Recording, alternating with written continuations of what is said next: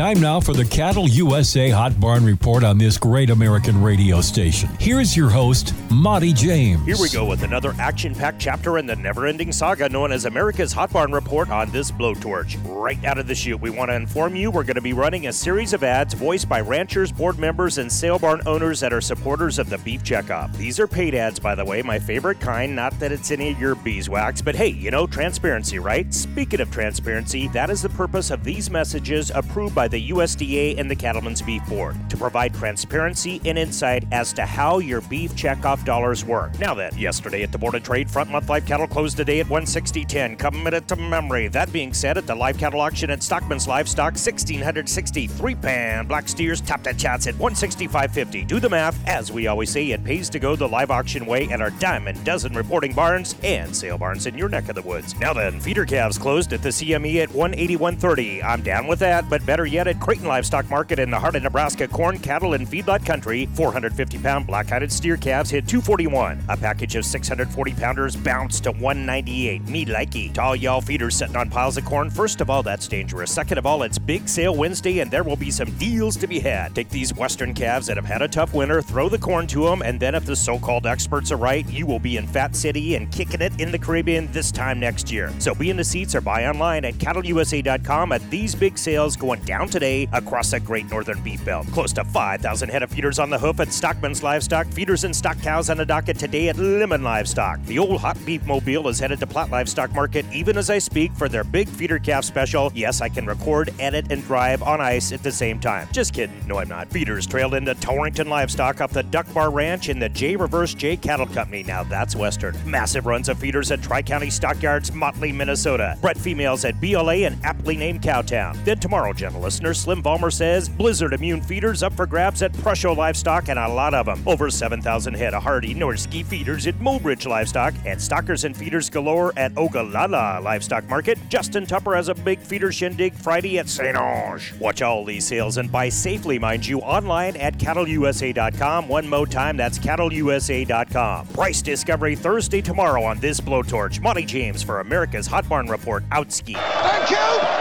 Thank you. I'll be here all week. Jimmy Taylor here, Beef Board member and Oklahoma rancher. The Beef Checkoff was created by Congress. Their law states we must use the funds in the areas of promotion, research, and industry and consumer information. From the famous Beef That's What's for Dinner to educating students about beef production, producers on the board have the ability to utilize checkoff dollars to put beef on the most plates. Beef demand is at a 33-year high thanks to your checkoff dollars at work. Visit DrivingDemandForBeef.com. That's DrivingDemandForBeef.com.